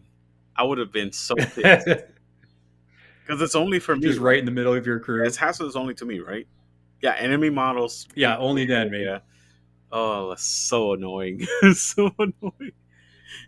And your marker's non-destructible, so unless you have the pig to remove it, that's the only way you could remove it. I have to push it. And every single time I push you could push if it passes near my models. Because the thing is that because it's a marker and because it counts as terrain now, it's not like a model where like if you push a model, the aura doesn't do damage. So this does damage. Yeah. This literally, if I were to move it with Titania, it will hurt every one of my models that it passes through. Like that's how stupid that is. Yeah, and then also I was pretty happy with Smoke Bomb as a bonus action for Dead Silent, because you can move your models around a little bit, but then you also can just heal a model twice, for 2. Right. If you get quick reflexes, you can do it twice, so you can heal, another model 2 as well and push models around. But Reconnaissance is actually pretty cool because you can look at cards again of either player's fate deck. Yeah. Yeah. So you can look at your own and discard a non-joker, or you can look at your opponents and discard a non-joker. Say what you will about. I usually look at say what you will about like my score, but it was kind of funny that I did not learn what your triggers were the entire 3 games. I did not know what your triggers were. Well, and I think that's something you need to realize when you play against Pandora is you want to bring stuff that you like. If you get a trigger, that's nice, right? But you want models that are going to be good with no triggers, because half the game you're not going to have a trigger. Yeah. Or bring a tech piece like the old whatchamacallem, the old sorry, I gotta look at them, the sappers that don't care about that kind of stuff, where it's like, I don't care about your AoEs and stuff. MVP. I'm pretty sure there's more matches where the sappers are like MVPs, but they're where the MVPs. Them and Loiza, they both got you so many points. I think even if they're not MVP status, there's not going to be many games where they're bad. Correct. Right? Because it's a solid model. Yep. Like the 6-inch trench gun's fine. Disrupt supply line. If you look at the top 2 cards and see some weaks, go ahead and do that. Try to have them discard some cards. Exploit weakness, just auto drawing a 5 to get heat of battle. They're really good. Like I thought, and it's funny because they were talking on the Students of Conflict podcast. They were talking about Tull, and they were talking about how the sappers are just good. And I was like, I mean, the Rocketeer is where the money is. But after playing them, I like the Rocketeer. Yeah. But saving 2 stones, you really get, I think, more out of these guys, the sappers, than you do the Rocketeer. Dude, I cannot stress enough points. The whole points for prices thing. These guys get you points. Like they're not a big threat, and they do their job, and they do the job so efficiently that people are like, I have to kill them, but I can't actually go for that because there's the wall and this and this. Like there's too much. Well, my problem with and I think this is just something to kind of keep in mind when you're using a Rocketeer, is my problem with them is, in my mind, I'm kind of treating them like, a zip crew, right? Where they're fast, mobile, have up we go. Yeah. But the problem is They don't have stealth, so it's not like the Sapper. Right. They don't have the concealment off of exhaust, which is kind of funny because they have a jetpack, so you think they'd have it. Exactly. And they have armor 1, but they only have 7 hitboxes. They're pretty easy to kill. They're the mosquito without concealment. Literally, Yes. you look at them clearly, you're like, okay, they're the mosquito without concealment, and they draw cards with heat of battle if you're playing silent, or they do an action. Like, it's either or. Because they get either better Like- showboating with silent, or they just straight up do whatever they want for a card. Yeah, so the Rocketeer is still good, Right. but I feel like there's a couple points in the game where they're vulnerable, and if your opponent wants to kill them, they will. Up We Go is great, but if you start, so if I brought that into the Covert Ops one that we did in Game 3, yeah, I could throw some models out, but I think I'd only get 1 or 2 shots at that, and then you just kill the model. Yes, very true, very, very, very true. Because stealth alone is an insanely good defense, but duck and cover. You can't blast into them. You can't pulse into them. You can't shockwave into them. That's what I was saying is like usually with a stealth model, Right. you can throw a blast on them, or you can put a shockwave out, and that's how you usually kind of start killing those models. But yeah, looking at the Sapper, that duck and cover just makes it even where basically you had to send a 10 stone beater over there to kill it. That's true. Like anybody, I had to send a Teddy. It took Carver out of the game. No, Teddy. And Teddy. No. It was Carver for the one for the Sapper. So the one. What did Teddy hunt down? Teddy hunted down Loiza. Okay. Teddy killed Watson. Teddy killed something else. Teddy was like a wrecking machine. He was scooting all over. Teddy the board. went around the table. That was the funny part. Like he literally went around the table. Well, not around. I think if this is square, right? If you're looking at my screen, he went from here to here, to down here, to across, to up to the corner. Like literally, that was his path the entire game, and he killed like 25 points of models, something stupid. He killed a bunch of models. He didn't kill the wall. Yeah, that was, and that, I mean, like you said, he was your MVP that game. Yeah. He did the Lord's work. Yeah, he did. Yes, he did.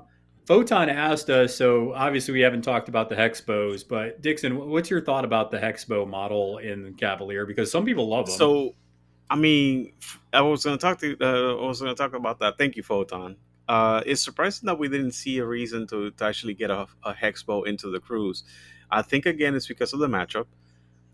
When we played this keyword again, because we definitely I personally want to play against it again because I want to throw more of my competitive keywords into it because I want to figure out the way to scalpel it out, and it gives Pete like significant practice, at least against Neverborn, but also to like just adapt. Because I'm assuming that that's what you're doing now. You're like, okay, I'm not gonna see this all the time, but how the hell do I get out of this? And you're just learning your crew, right? Like, so survival so far, you are like getting A+, sir, because neither time did your master die. Yeah, so you did kill the artillerist, I think, turn 5. Did I? Because he was sitting in your little severe terrain, and it was literally like, if I activate him, he dies. And I was like, just die. Just fucking die. Poof. So, but the Hexbow, I do think the Hexbow has its matchups. Yeah. I actually like the Hexbow better than the Rocketeer. Yeah. Same. So it ignores friendly fire, which is good. It has running gun, which is really good. You can basically get a suit on an attack unless your opponent wants to discard a card, which if they do, great. Hopefully they're within 6 of the Guild Mage. Right. And they have a built-in tome, so you're putting out burning. I think really what it came down to with the Hexbow is I was like, okay, once again, conditions are bad. I don't want to put them on Pandora's crew. Because you got to think, when you play against Pandora, conditions are a resource for Pandora. So if you're putting out conditions, you're helping Pandora. Correct. So that was my first thought. The second one is Fistful of Arrows is really good on the Hexbow. However, the splash damage wasn't going to do a lot against incorporeal models. Because if I hit min and then I splash onto some stuff, incorporeal models are going to take no damage. I mean, this guy ignores incorporeal, which is honestly why I thought that you were going to bring one, but you never did.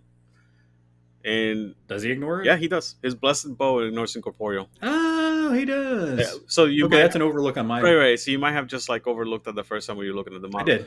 I absolutely did. I didn't see that. The bold text that says incorporeal, I didn't see it. But like I saw more value in the specific matchup with the sapper that I assumed you're taking 2 sappers instead of 1 hex bow on the silent, because I honest to God thought that you were gonna bring at least 1 hex bow with the silent, because you get to do heat up, like you can park him with the guild mage behind the guild mage with like a ski marker right in front of him, and he can just start chucking arrows left and right from back there. Yeah, so I can definitely see bringing him in the future. Right. I think honestly, I would have tried him in game 3 if I would have recognized ignoring incorporeal. Yeah, that's what I thought that you were doing. Because then I could see a world where you try to use him to maybe snipe out the poltergeist. Again, but against Pandora 2, I probably still wouldn't do that because I don't want you summoning it back. So I was counting on that, and that was smart of you, because I was expecting you to kill the poltergeist instead of like teleporting him away from you. Because as soon as I saw that, I was like, he just doesn't want to kill the poltergeist. He just wants to make the poltergeist useless. That sucks for me. And honestly, I didn't. And honestly, something else, and this is kind of, I think it goes back to playing against Pandora. Right. I wasn't trying to outfight you in any of these games. Right. Like I was trying to outposition you, and I was trying to out attrition you. But I don't think, besides cursed objects, obviously, the other 2 games I wasn't trying to outkill you. I was just like, I'm going to make it as inconvenient for you to score your points, and I'm going to go get mine. If I switched that and I was like, okay, I'm going to try to fight you, because I think when you see your crews revealed, and you have to try and anticipate this when you're building your crew, you have to try and anticipate, okay, if I'm going to be the beater, can I destroy this crew? And playing against Pandora, there's so many times where your activations get nerfed and you thought you were coming in with a hammer, but then it gets turned into a nerf bat. Right. And you're sitting or hitting something and you're doing nothing. Right. I think that happens a lot against Pandora. So I think unless I was playing something just like Nikima, where it's like I just have beaters that they don't care, they don't need triggers, Dashel. Then sure, I would be the killer. Yes, Dashel. But in this situation, I was like, my min damage kind of sucks on a lot of these models. I mean, I don't think there's even your master is like min 2 damage. Yes. You're not going to kill a Pandora crew with min 2 damage. Yeah, no, most of the time you're going to do 1-0 if I get lucky. But in other matchups where it's like, I can straight up just murder the crap out of this crew, I would definitely bring a Hexbow. They're good. I think I was just planning on not doing as much damage because I'm like, I mean, look at how much I had to do to kill and cursed objects. I had to like slowly nuke down your dang thing. I barely killed the poltergeist. Barely. Yeah. It was funny to see that because I was like, you would think that a master would be able to take out the poltergeist in one shot, but it was not that easy. Like, you had to take. No, I think I needed 2, and I think one of them was a focus shot. Correct.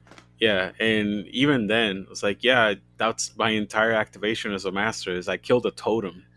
Like, the hell am I going to do? Well, yeah, I did a focus shot. I got like 4 damage, which brought it down 3. To like 1 health. Yeah. And then I did min 2 barely to drop it. Was something like that. It was like, at the end of the day, it's just not. It's not efficient at dealing down heavy loads of damage. It just fights. It fights and it brawls out. But that's what I'm saying. That's why Tull is such an interesting keyword, because you can build it out to fight. So if the matchup's there, just go ahead and fight it out and kill stuff. And then there's other ones where it's like, just hold the line. Like, just try to slow your opponent down with the Wall, Watson, and Guild Mage. Okay. And then go get your points basically everywhere else.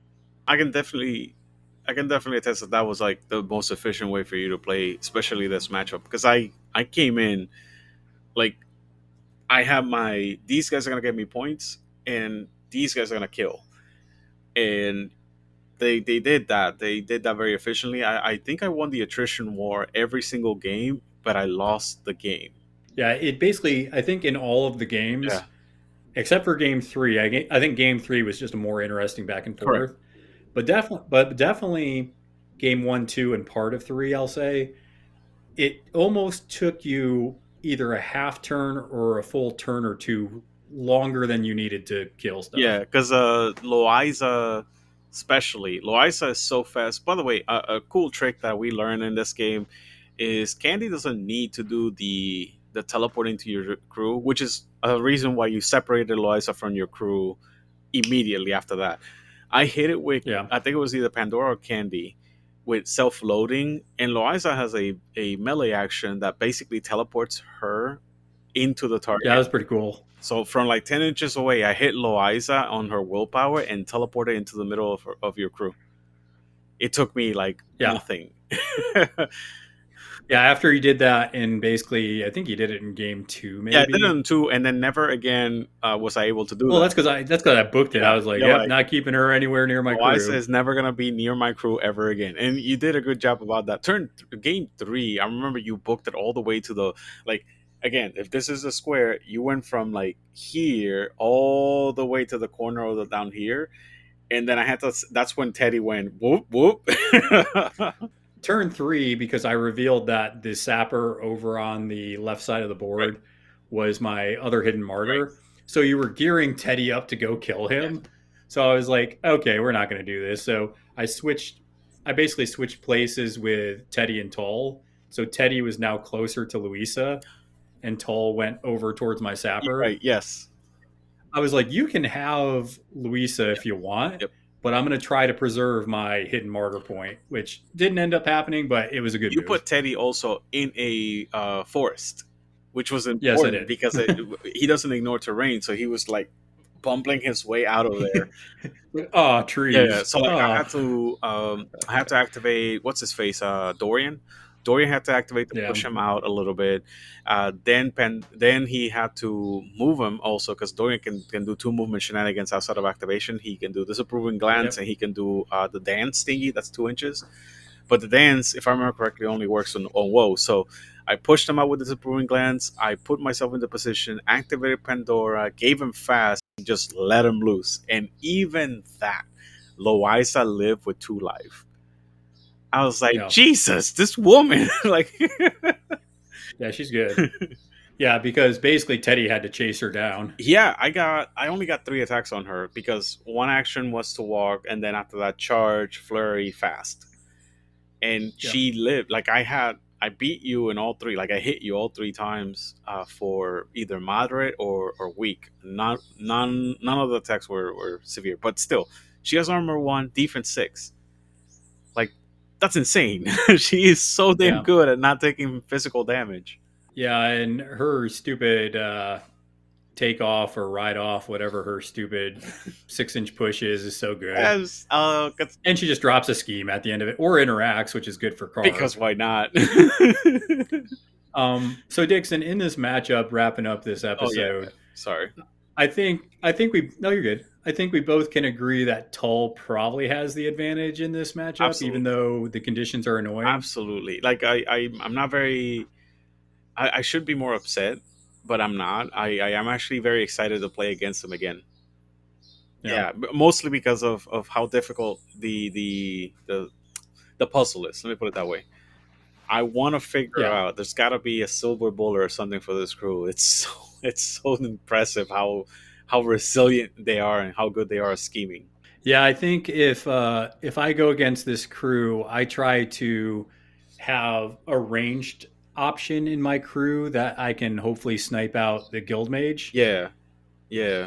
So because the guild mage is going to have 2 shields, but besides that, I think it's only like 6 hit points. Correct. So if you have a really good gun on a model, or a good ranged attack, I should say, or if you have something that can kidnap. So if I was doing a mirror match, I would bring Dead Silent and just try to kidnap their guild mage with a crappy model or something. Basically, that's what, when we say scalpel a model out, that's what we mean. Meaning, like, it could be a melee attack from, like, you can teleport in and then do melee attacks or whatever. If you have to figure out a way to take out that model as efficiently, as quickly as you possibly can. And this is the second crew in guild where I see that, where the guild mage is just like, you need to take this out, priority number 1. Yeah, because otherwise you're just wasting actions trying to kind of go into. I will say, besides Perdita, this is the best crew that I've seen the guild mage in guild. Yeah, Photon. There's other times where it's okay, but yeah, Photon mentioned him in Witch Hunter, and honestly, I would like to see him, but I don't know if him putting fires is as good as just. I think he was talking about hex bows in Witch Hunter. That's what I'm saying. Oh, okay. Yeah. Sorry, I guess I kind of like did a deep cut, but basically, yeah, like I think Cavalier models outside of keyword are just as good, and hex bows especially. I think in Witch Hunter. I mean, you can put Watson anywhere, right? Is there anything that stops Watson from being good in every single keyword? Or Loiza? So Loiza, you can't do the hop-on trigger. Oh. So the hop-on trigger says Cavalier, so it's like, okay, you can't quite do like a ride with me effect. Gotcha. As far as Watson, though, no, any of those abilities. I'm going to check just real quick because there might be one trigger, but I don't think so. Also, you monster, you didn't bring Jod and Honey. Although, honestly, there's no reason for you to bring Jod and Honey. I think I would only bring Jud and Honey if I need to blow to hell something. Yeah. Honestly. Yeah. I mean, don't get me wrong. They're really good at healing in Bayou, but you have the Guild Mage. That's the main reason. The main problem that I saw with Jud and Honey in the Guild version of Cavalier is there's like 4 other models that are better at this job. Like, I don't know. So the only thing that Watson can only do to Cavalier is the trigger for his heal. Okay. The take 2 of these and call me in the morning. Gotcha. That's Cavalier only. That's Cavalier only. Got it. So that's it. Yep. And he's an enforcer, so he would die to a stiff breeze. Is that? Yeah, I think we saw that kind of when I tried to bring him out of keyword with Barker. It's like he was an okay healer, but for 8 points out of keyword, I don't know how good that is. Okay, so that actually explains a lot more why is it that you would not bring him out.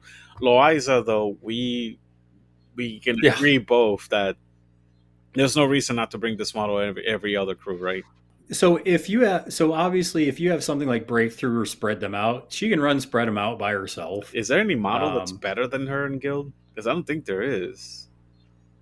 As far as like scheming, yeah, like exactly what you said for Breakthrough, and So I think I would say the answer is no, because she's more durable than those models. Okay, fair.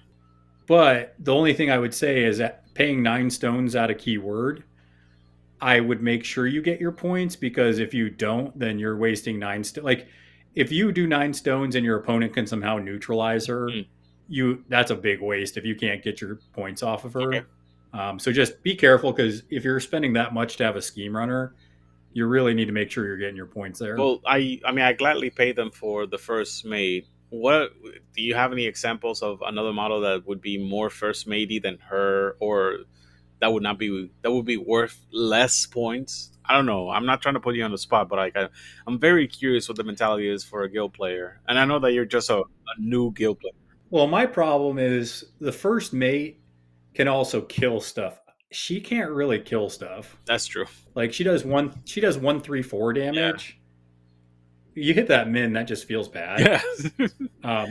I feel like you do catch in the treads if you need to like disengage her and get a mask and then move 3 and keep moving. Right. I don't think you want to be in a position where you're trying to kill another schemer with her, because I think you're gonna waste too many actions doing that, and then you're not winning. I did not think about that. She is awful at killing other scheme runners. Yeah. Yeah. Unless you get moderate or severe. So you gotta get lucky. Because you're probably gonna hit the one, and if you're just sitting there trying to kill something, it's kind of like, what am I doing here? Like, I should be doing more important things. Huh. I wonder what else people use then for scheme runners, because I couldn't think of one. I went through the list and nothing really came up. Like Louis. Are you talking about one that is just like? Are you talking about like first mate level? No, I mean, it's really hard to say that, but like, I think Loiza is within that range, as in like she can teleport. Because Manos would be a good example. Who? Manos. No. I'm talking about Guild. Oh, yeah. Well, no, Manos... I thought you were saying in other factions. Oh, no. I'm talking about as a Guild player. I know that we're trying to close out. Sorry. Like, I can hold this question out for some other day. No, we're here. We're here. Yeah, Photon mentions Mounted Guard. That's an absolutely monster of a model, too. Yeah, the mounted guard is, I'd say it's less survivable, but it when you kill it, you end up getting another model, so it's still survivable. Yeah, yeah, Um, and it's also, yeah, the mounted guard is really good. That's a good one. yeah. I personally used to use Sly when I was playing Kin about Sly's let's say a okay. year and a half ago, and I just saw him in the list in Guild, and I remember saying, "Oh yeah, this model is a Guild model," but nobody ever used him Yeah, because right. apparently he just dies to a stiff breeze to a lot of people. I mean, Flinch is insane in my opinion. Yeah, it can be. Yeah, Like Sly's good. I like Sly. I don't know about out of keyword though. huh? Well, I guess you said it. I mean, between you and Photon, you both have said like key reasons why. Yes, these are good, really good. I mean, undercover reporter is pretty good. Undercover Reporter is pretty good. He is very Have you noticed less people are bringing him now? Like yeah, I thought, like early in like this, I feel like early on he was really right. good, and now I feel like a lot of people aren't bringing him as Yeah, the much. stock of a lot of models has changed drastically. That's But it's still a good. It's still a good yeah, yeah. model. He went from an incredible model to a good model. Like that's the thing. That's the weird part. Like he went down, whereas Carver went up.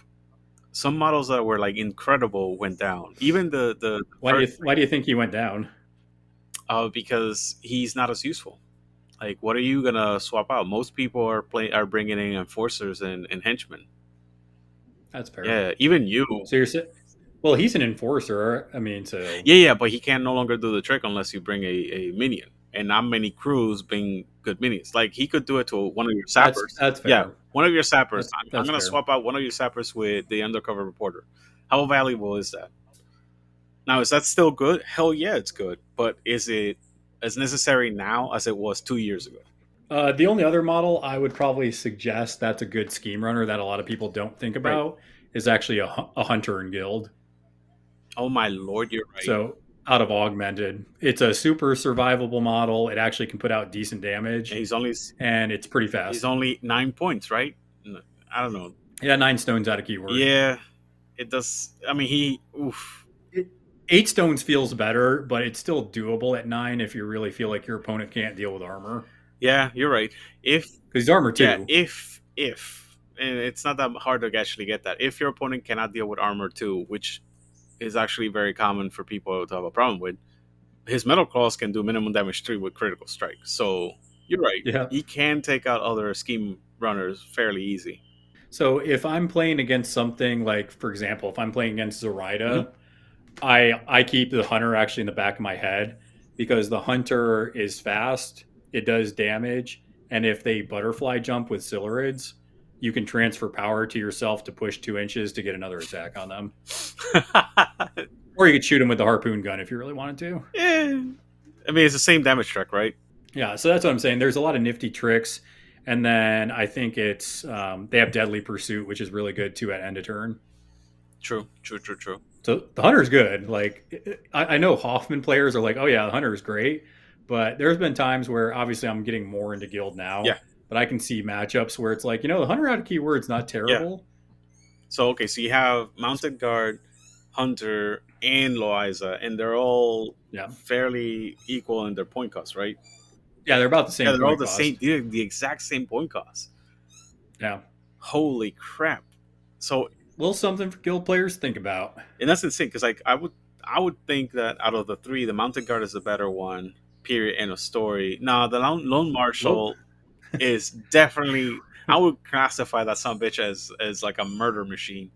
Can he run? Yeah, fast? I don't think you want to be in a world where you're dropping scheme markers with the lone marshal. You want to be taking pop shots. Yeah, you want to start murdering things like that thing. You want to put bodies in the ground. Yeah, he's 10 points outside of keyword, and he's just like Yeah. stat 7 gun that ignores concealment. I was like, my god, Yep. this guy is just Oh yeah, he's brutal. yeah. So no, like I would say, Mounted Guard is the most efficient at killing out of all the scheme runners. Loiza is the most efficient at just getting the job done. So I will say Louisa drops more schemes. Correct. Because once per turn she can do it after her little push, and then you can basically move, interact, and then move again off of heat of battle. So a lot of opportunity to really kind of spread them out and get going. That's what I call getting the job done because like she Yep. will get a number of schemes active. Like, okay, so if we have spread them out, leave your mark, like breakthrough, like you can name so many, right? And they're live. They're live because Loiza is live. If you have the mounted guard, the mounted guard is, in my opinion, more like, okay, so that's a breakthrough and possibly, take out a long distance running away hidden martyr. It's like, oh, what's this hidden martyr with? The model that's on the opposite end of the table. Mounted guard, get him. And what would you do for the giant robot? The giant robot would be like, I want to grab the strategy, the guard the stash. I want to grab the stash. Yes, he wants to do guard the stash, and then you could get an easy breakthrough that way too, or an easy sabotage. Correct. Because that's what he does. He's very efficient at that, and he's so hardy that he can kill a scheme runner on the way. That's why I like him. Because you can send him to do it and then take out a scheme runner and then go keep doing it. Yes. And he's hardy enough that you have to send a beater, like a dedicated beater or two to take him out. Oh, yeah. Like even the first mate would have a tough time killing this in one activation. Even with crit strike. That we just talked about a teddy bear running the table, and the teddy bear would have a significant problem trying to kill this stupid thing. Maybe if you didn't put burnout on him, I mean, a fast teddy bear is terrifying because that means you get 4 swings on something. Yeah, and minimum damage 1 though, because my damage strike becomes 1-1-4 against you, or 1-2-4 against this thing. Yeah, 1-2-4. Yeah, 1-2-4 against this thing. So like that's my issue. Like, oh, so I have to hit him 7 times. You have to hit severe. Yeah, I have to hit severe twice, and that's a significant amount of resources, even if I'm attacking 4 times. I'm sorry. That's true. Well, I think we're going to leave it there, Dixon. We got a lot of good stuff. Excited for our next one when we do bass versus the angler keyword. So we'll see how that goes. Yep. I think it'll be a more interesting. This one was interesting, but I think it's more even, like ability and action wise. I think the angler and the bass keyword, I think, are more equal. Like they both have good and bad things about them, weaknesses, I should say, and strengths. Whereas I feel like Tull does not have a lot of weaknesses. No, man, he is strong all over. Like his biggest weakness is he doesn't do heinous amounts of damage. Oh no. Yeah, I think especially on the low end, they have some splashy on the high end, right? But you can't depend on that, obviously, when you're playing against an equal opponent. Yep. So definitely something to keep in mind when you're playing Tull. But I think until next time, make sure that you guys are flipping cards, flipping tables, and we will see you all later. Boy.